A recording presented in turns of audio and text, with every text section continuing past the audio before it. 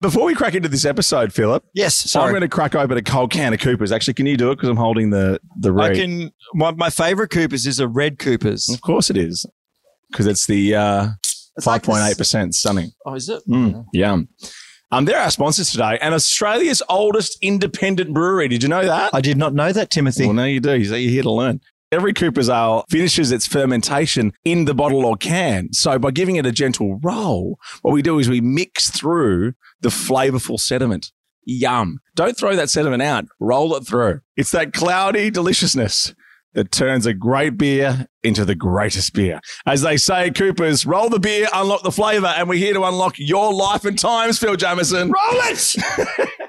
Hello, my name's Philip Jamieson. I'm an Aries. I'm 45 years old. I was born in Hornsby, New South Wales, and I sing in a band called Grinspoon, and I'm also a dilettante. Hello. Lift the roll.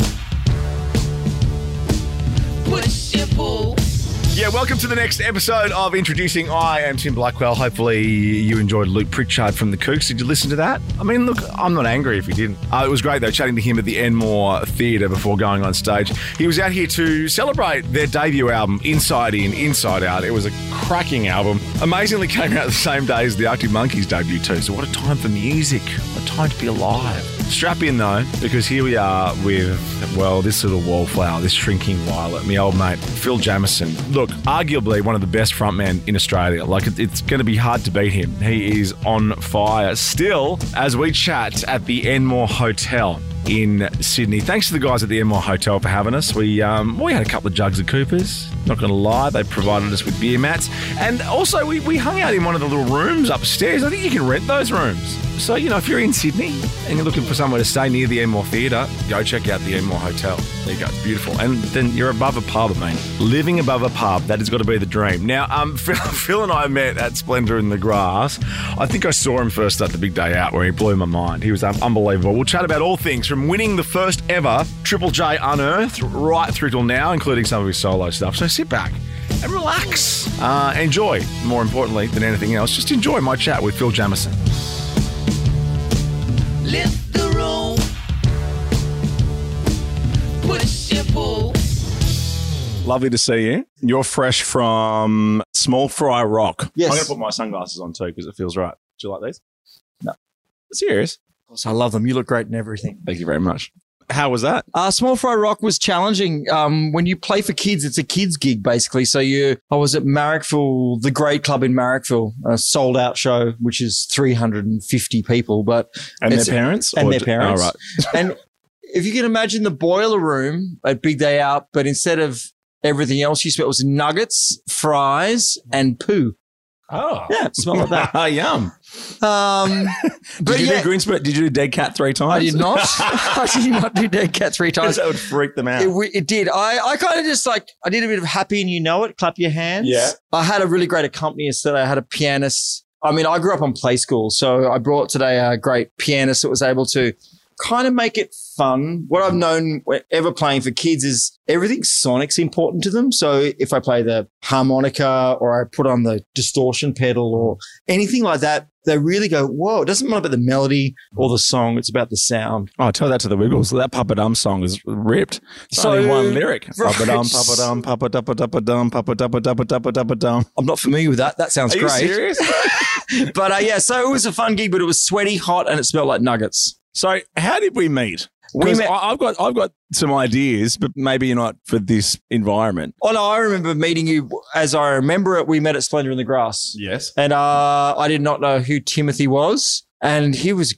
really fun. He was hanging around all the tents as he does, and he was here, he was there, he was everywhere. It was 4 a.m, and we figured out that you were from a radio show. And then you did the spiel. You did this great thing. And I was like, oh, you're really good. He's like, you're number one show in the country. I'm like, oh, okay. I don't think we met then. Daisy. You did like, yeah, there's a Tim driving you home. Blah, blah, blah. You did your thing. And I was like, oh, wow. Since then, we've been firm friends outside of each other's gigs. I think that was the first time I remember meeting you. I might have met you earlier. We met earlier, but I certainly wasn't on the number one national show when we first met. There we go. But it's nice that I brought that up when I was. Yeah, you definitely were rolling deep. You're like, this is what I'm doing. You're like, all right. That's what you do all the time. First time I actually saw you was at the big day out in Perth, and you were standing on an amplifier with a "Fuck Me I'm Famous" t-shirt on. Yeah, well. That's my favourite t-shirt of all time. Well, You were a great front man, Phil Had to be Jamieson. done. Had to be. Thank you very much. Let's talk about the beginning, though, because you grew up in Australia's rock and roll heartland, Hornsby. Great Chinese restaurants and heaps of bus stops. What do you remember about that? I don't really remember much. My early years were up in that area, Castle Hill, North Rocks, for example. I think my grandfather owned Castle Hill Caravans. It was like one of those very conservative Christian upbringings. And at the age of 5, my parents decided to move to Bourke to follow Jesus. And so we moved out to Bourke. Your dad was in a religious band, wasn't it? Yeah, Good Grief. Good Grief, yeah. Good Grief. So he was a I love singer. that. He was a singer in Good Grief, and my mum was a support act. She was a harmonist and a pianist in a band called Key. Anyway, long story long, they did Beach Mission along the East Coast. I think it's called Beach Mission, which is it still happens to this day. But we moved to Bourke when I was 5, and we joined a community called Cornerstone, which was a pretty grassroots Christian community. Like, you built houses out of mud brick. There was no television. There was no, there was, it was kind of like one of those.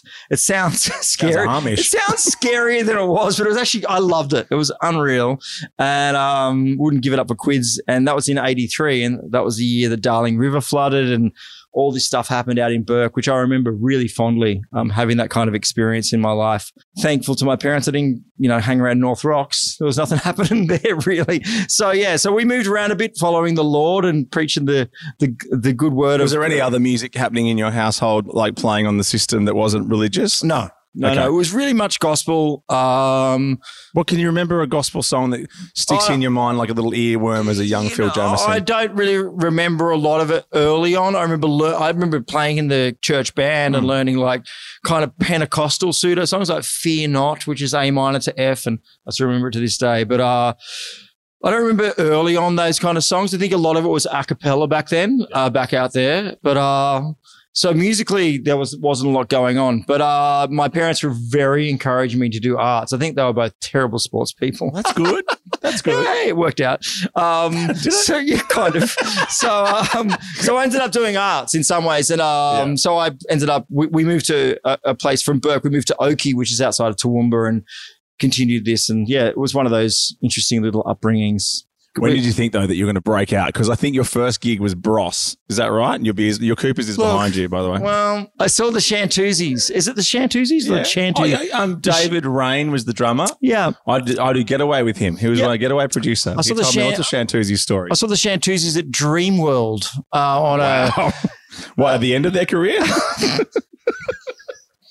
Or No, I'm not sure if it's the beginning or the end, but I saw them is it there. a theme park? At a theme park, yes. I saw them there, and then to be honest, yes, I saw Bros live, obviously, which is on my Wikipedia. Good research. Yeah. But I think that also I saw a bunch of Christian rock before then. Like, I grew up with Christian people, so I went to Black Stump, I went to Petra, I went to all that stuff, the Sydney Entertainment Centre. I saw Spy v Spy, I saw Tommy Emmanuel. Those kind of, because he was Classical a Christian, Gas. He was a Christian guy. So Was he? Yeah. Well, allegedly. Oh. So you went to that. You were like, this is okay. So yeah, I saw a bunch of stuff. And I saw Bros, and then I was like, this is kind of a bit shit. Like, pop music, I kind of got lost. I lost a bit of interest in it. And at the same time, around 91, where I was kind of getting disinterested in pop music, there was this massive scene in Australia, which happened at my perfect little zeitgeist of me between 14 and 15 going, oh, there's a band called UMI or Tumbleweed or Spiderbait. I'm like, oh, Magic Dirt. So I fell into this kind of like little curve of going, oh, wow, this is not only Australian, but it's awesome. And also Nirvana as well helped, I guess, a little bit. Tell us about Dancing with Daisies in a Meadow of Corruption. That was my band. Wow, you've done your research. Dancing with Daisies in a Meadow of Corruption was a band. Catchy. Thank you. Dancing. Say what? Thank you. Oh, don't worry about it. Should we go and see Hunter van Hunter? Yeah, okay. King Gizzard and the Lizard Wizard. I don't know what you're talking what? about. Sorry. Anyway, sorry. So, my band I started in high school was called Dancing with Daisies in a Matter of Corruption with my sister, and we did Frente, and we were writing our own songs, and it was we had a saxophonist, and we were kind of terrible. And I wrote a song about a serial killer called Dave and Pete, and it was a fun time. We came second in a band comp, and it was But it gave you that little urge, that little tingle. It was a fun thing to do, and it was Was you front man of that band? I think my sister was front. Oh, yeah. But also, it was still a rad band name. Like, it wasn't like something shit. No, like, it's good. Yeah, it's cool and it was fun. And like, we had girls in the band and we sung songs about serial killers, and then we had other stuff happening. It was like, we were inspired by the Red Hot Chili Peppers and Frente. So we were like, everything that was happening in the early 90s, we were the amalgamation of that. And the best decade of music, the 90s. Perhaps. But no, it is. I'm telling you. Okay, thank you. It's an authority. But yeah, Dancing with Daisies in a Matter of Corruption is amazing. You know that. But yes, that was and then my Mescaline, then Crabapple, and then my favorite one, your punk band, Stiffy. Yes. Now, where did that band How do you come know from? this? How do you know this? You big pervert. So there was Yogurt Truck before Stiffy. I thought Yogurt Truck came after Stiffy. There we go. You set that one up. So there was Yogurt Truck. There was Stiffy. Stiffy I played drums in. There was also Muscle, which wasn't allowed to be printed in Lismore papers. We just Any didn't- paper. Not sorry. Oh, hello. Sydney Morning Herald's on the phone. Muscle. Kathy McCabe's not going to print the Muscle gig. So we were just doing Bikini Kill, Slant Six, Huggy Bears covers. Yes, there's been lots of bands. I can't believe you know all of them. But let's talk about the big one, the Grinspoon. How did that start? How old were you? Who'd you meet first? Oh, this is nice. Yeah. So I met. This is what I do for a living. Well, I met Chris, the drummer from Grinspoon. I was a 14-year-old in Port Macquarie where I still live. He came up and he was driving one of those Volkswagen transporters, which always look Like a serial killer. well, or he's selling weed. So you don't know either way. They're the ones with no windows. Right. Yeah. And he was playing drums in a band called Deoxyribocure, another questionable band name. And he was an incredible drummer. And I met Chris and I was like, you don't play any drum fills. Like, you know, every other drummer I'd ever met up until my 0 to 14 was always playing those, what was that silly song from Terminator 2? Like it was always lots of really busy kind of, I guess, Lars Ulrich or kind of Guns N' Roses style, lots of drumming stuff. And Chris played really simple to the song. And I was like, this is my guy. So I met him and I was like, Chris, you're my guy. And I held on to him and we moved to Lismore together. And I started university at Lismore and he worked at Franklin's. And Chris's dad was a lecturer. He was a drumming lecturer at the university, which I was going to. Chriso's dad is like this legendary jazz musician. He played in Crossfire. You know, he's one of those kind of upper echelon jazz drummers. Steve Hopes, his name is. So anyway, he was doing a jam night on Monday night at this local little pub called the Golan Hotel. And he had this guy named Joe Hanson on bass and Pat Davin on guitar doing the jam night. And they would be doing you know, this kind of funky stuff. And me and Chris are going, this is fucking boring. But we knew that Pat and Joe could play. We like looked at them and they were really good players. And we're like, we need to get them in our band. So the fix was on. So Chris sweet talked his dad into letting Pat and Joe know that I was okay. And the band was sort of formed that way. It was only through kind of Chriso knowing Steve Hopes and them convincing this 17-year-old stoner from Port Macquarie that I was going to be okay. It didn't work out immediately, but it kind of worked out later. So you did, because you did your first gig at the Lismore Hotel. Was that how was that? How did you put that together? Did you cram and write a million songs, or did you do covers, or like how was that an easy process? Was it you just got up one night and see what happened? So I was in Port Macquarie playing with Chris with the band called Crabapple you mentioned earlier. So they learnt a lot of the Crabapple stuff. Mm-hmm. So we did a lot of that song, a lot of those songs. As Grinspoon though? We were called Hubcap. Oh. To begin with, really good name. It's cool though. Yeah, it's easy to remember. Cool name. We were basically a cover band of our old band from Port Macquarie, and then I think Joe quit because he didn't like me. He was like, "He's such a wallflower."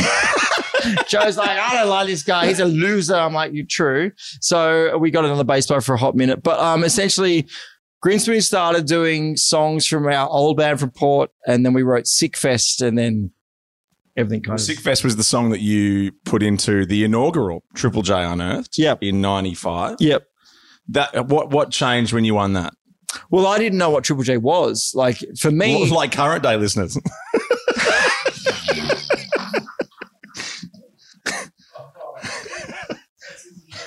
Oh, he went there. Like kids these days. Okay. It's funny how things go in cycles, isn't it? Full cycle. I'm just saying, like...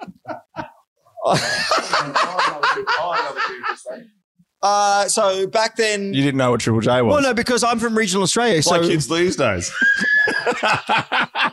I did not know. Well, I know. Yes, it's true. Yes. So back then, when we entered the Unearthed competition, I was like, I don't know what this is because I was from regional Australia. Triple J wasn't in my area. They were like, this is a big deal. I'm like, I don't know what this is, whatever. We're putting a cassette tape in to enter this competition. It was on cassette. So I was like, I don't know. I'm fucking whatever. Like I'm at uni. I had 4 bands at the time. Muscle, Rupert Foofuffle, Stiffy, Grinspoon. I'm like, I was a busy man. Amazing Grinspoon stuck. That was. I was a busy man. You were busy. Busy. It's like, oh, we've entered this one competition with a cassette with this radio station that doesn't exist. I'm like, whatever. Anywho, we won the competition from Lismore, and I wasn't from Lismore, and Chriso's not from Lismore. And Pat's not really from Lismore. And Lismore bands were so pissed off. So fucking pissed off with us. They're like, you are blow-ins, you're not from this town. Well, I don't even know what this is. Anywho, we won the competition. It was a reasonably good song to a fair point, but Michael Tunn, God bless his soul, on the Request Fest, played Sickfest. Like we got requested so much. We nailed it. It was a good time. So we were able to tour, able to make some money and record our debut EP, and the rest they say, it's not the rest they say is history, but that was important to be able, what happened when Triple J went national was able to have little bands like us from Lismore going, oh, we can go to Mackay and, someone will come and watch us. Guide to Better Living, the debut album a few years after, that to me still, I remember when that came out, and how was that for you? How was that writing Grinspoon songs? You weren't using other songs. I'm always interested to know, like, because I like it how an experience like Unearthed happened and it kind of made you get serious. I'm assuming, putting words in your mouth maybe. But what was that room like with Pat and the other boys writing that album? I think whenever you do a debut album, you want every fantasy to come true. So you want to go, okay, I'm going to record at 3 a.m. high on cocaine. Yeah, I want to record at 7 a.m. on heroin. None of this happened, obviously, but like you want to do speed. You want to, you want to do your first ever record. You're at Rocking Horse Studios in Byron Bay. I'm like, Phil McKellar, I want to record at 4 a.m. So we did stuff. Got to do everything. We flexed, we were like, it was so amazing. We recorded the tape.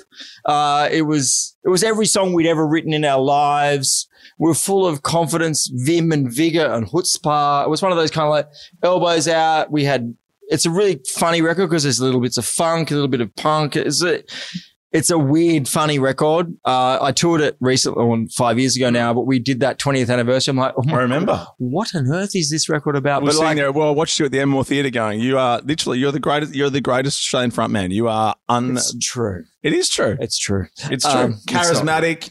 It's modest. Modesty is one of my, but like recording Guide I was 19. So I was, I was just so happy to be there. It was just like this show. It was so exciting and so much fun. And we had the ability to do whatever the fuck we wanted, as opposed to a little bit later on. I guess we'll get to that when it kind of gets, your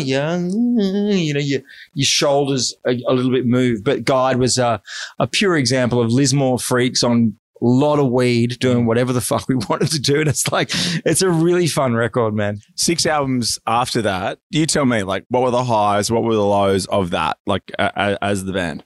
So after Guide to Better Living, that got released in America. And so we toured with Anthrax. We started with Anthrax. So we like ballers. We ended up touring with Vanilla Ice. Did you? Yeah. It kind of went... What does he do after that song? I don't know. But yeah, so we came back and we recorded a record called Easy, which was a direct kiss off to the whole American experience. And that's my favorite Grinspoon record. Really? I love that record. And then I'm not saying that's surprised, by the way. I like it. I like it too. I was going, what? Have you got that's a ears? shit house record. Actually, I'm amazed by that actually, because that's the worst one you've done. Well, that was sixth on my list. That's the worst one. We've actually done 7 records. Thanks for I counting. said 6 after that. Oh yeah, okay. So we can go back if you'd like. You've got your details, Tracy Grimshaw. Anywho, sorry, Alison We'll be Langdon. back after this we'll break. be back after this break. I'm going to roll another Coopers. Oh yes, We should actually, not the one that you've already opened. That's the third time you tried to roll and open Coopers. It's fun though I know. because it spills on my dungarees. So your favourite, your Easy's your favourite. But where was there a time when, looking at that discography, your time that you go, ugh. Oh, there's some gross periods, I think, in some ways. Are you trying to get into what was bad or was not good? at all. No. But I just want to know, like, was it easy being in a band for so long? It was easy being in a band because I was in a great band. Like Pat, Joe, and Chris they're fucking amazing people. Yeah. I'm still with them. Yeah. It's 27 years with these idiots. I looked around at them the other day. We just did a gig in Queanbeyan. And we went back to the hotel and I was like, this is 27 years we've been doing this. Like, this is not normal. No. There's a massive amount of gratitude for those 3 other people because I put them through fucking hell and they still love me. And likewise, I love them back. So yes, there's been tricky times, but like, man, dude, like to be in the same room with those 3 individuals, like I've got their back, they've got mine. We argue, but like, I don't know any marriages have lasted longer. Like it's absolutely, and we get along still we still fight about things, but they're important things to fight about creatively and artistically.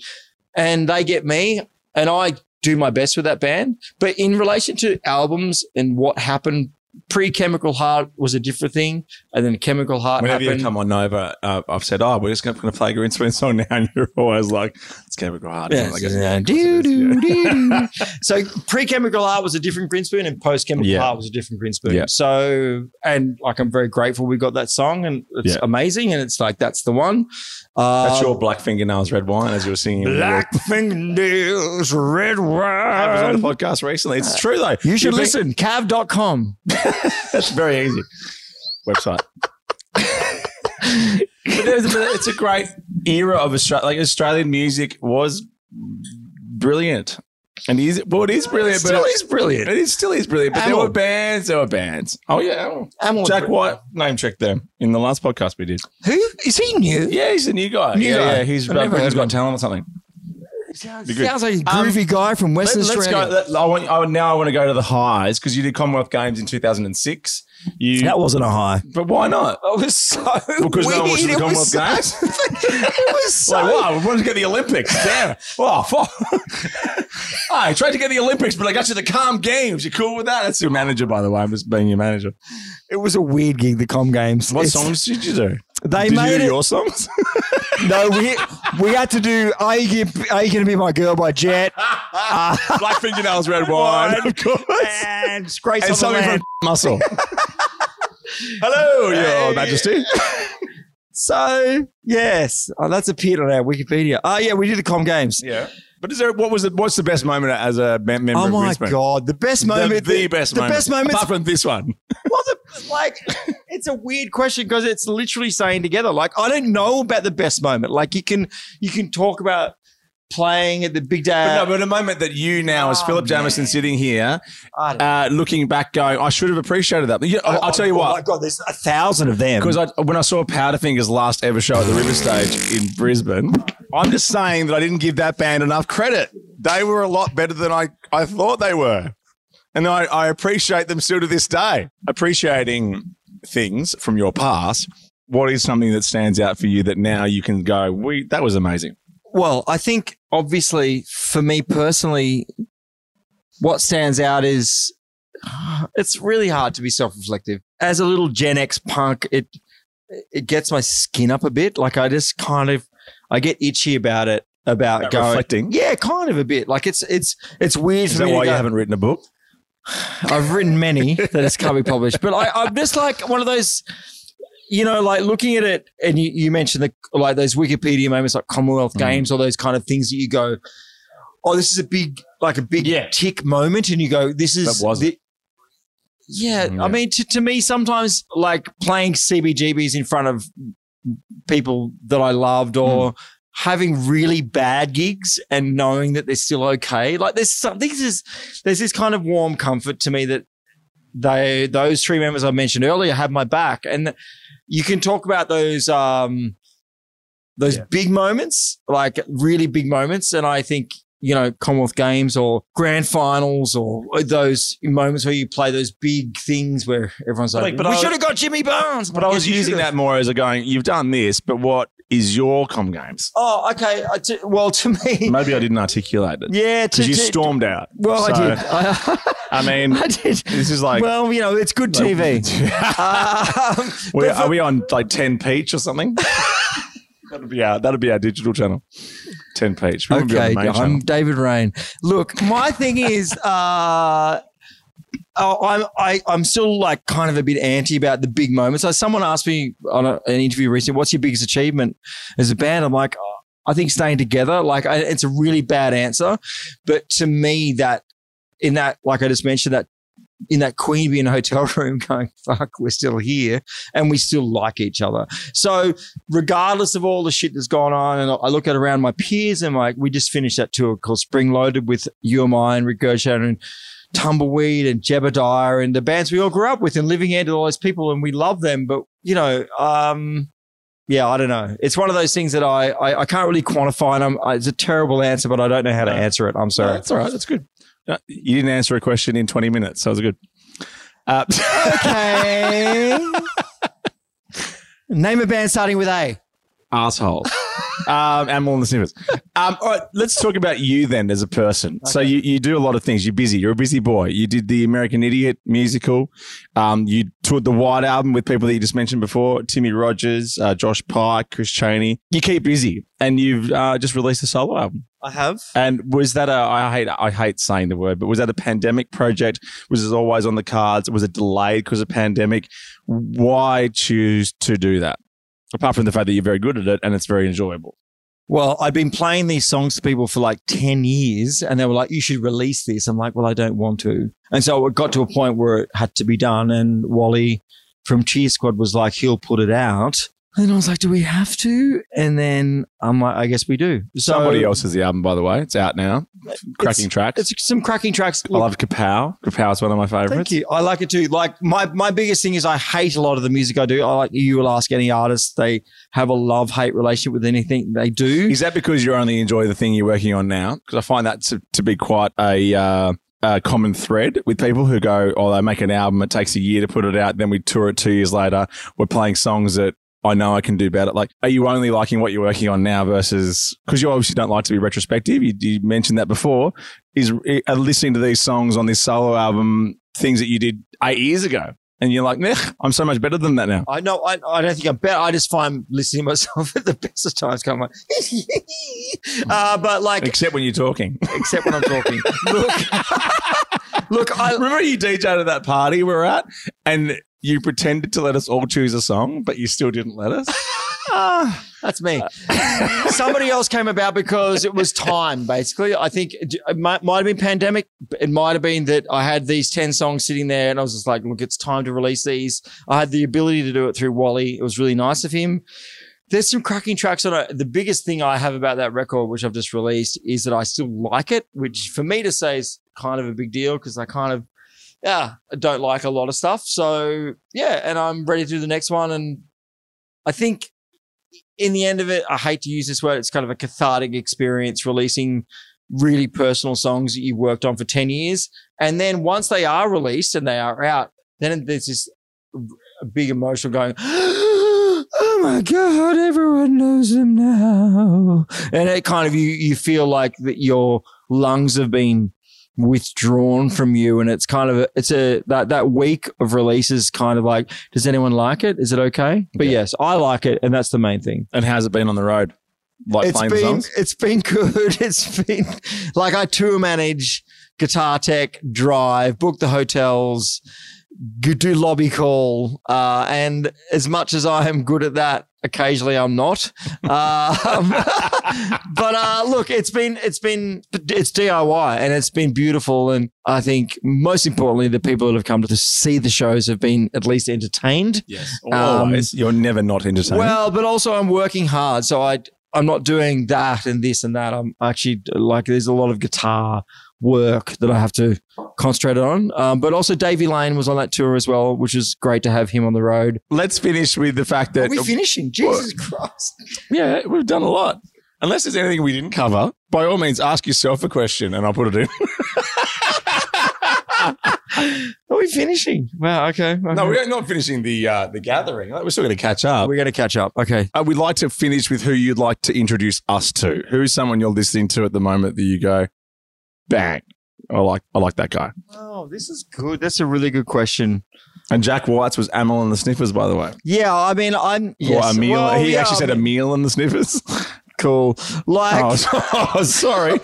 A bit of a Jack White chip on your shoulder. No. I know. I toured with the White Stripes in 2002. Yeah, well, 2000, he's not here. 2002. Was it 2002?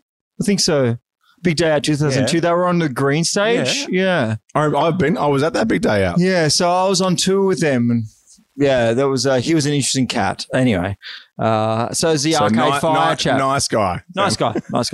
Long story long is that I love Turnstile. Like I've kind of been just switched onto them. I'm late to the game, but I'm really excited by them. They remind me of the Bronx, but they've got this great, I don't know, it's been really well produced. They've got disco aesthetic. Yeah. Great fucking cowbells, and they're exciting to me. So Turnstile for me. And, locally, there's Black Rock Band, obviously King Stingray, and also there's a band called Press Club who've just released this incredible record called Endless Motion. They're an Australian band out of Melbourne, and they're what I've been listening to recently. They're Press Club. Check them out. I think they're in Glasgow tonight, but she's a force, and there's some brutal. I love punk rock, so there's a brutal honesty to. I saw Idols the other night. Yeah, well, don't rub it in. I didn't see Idols. All right, so thanks. Okay. But I didn't see Idols. Oh, did you watch Pinch Points? You obviously missed the support. Anyway, Pinch Points, who supported Idols. They're Melbourne guys. They're great. They're great as well. I've seen them before. So. Sure. Yeah. But yes, I love Idols. But yes. God, the only person that he doesn't take it like, oh, did you say cool band? Oh, if you didn't see the support, you're an asshole. I'm going to call you on sorry, it. If you're going to go to the Enmore Theatre. To spare to go to the Enmore. If you're going to go to the Enmore Theatre. I'll get my bang from my buck. Mate, it's always an absolute joy to see you. I love being in your company. And I'm glad we can finally do this. Thank you so much for having me.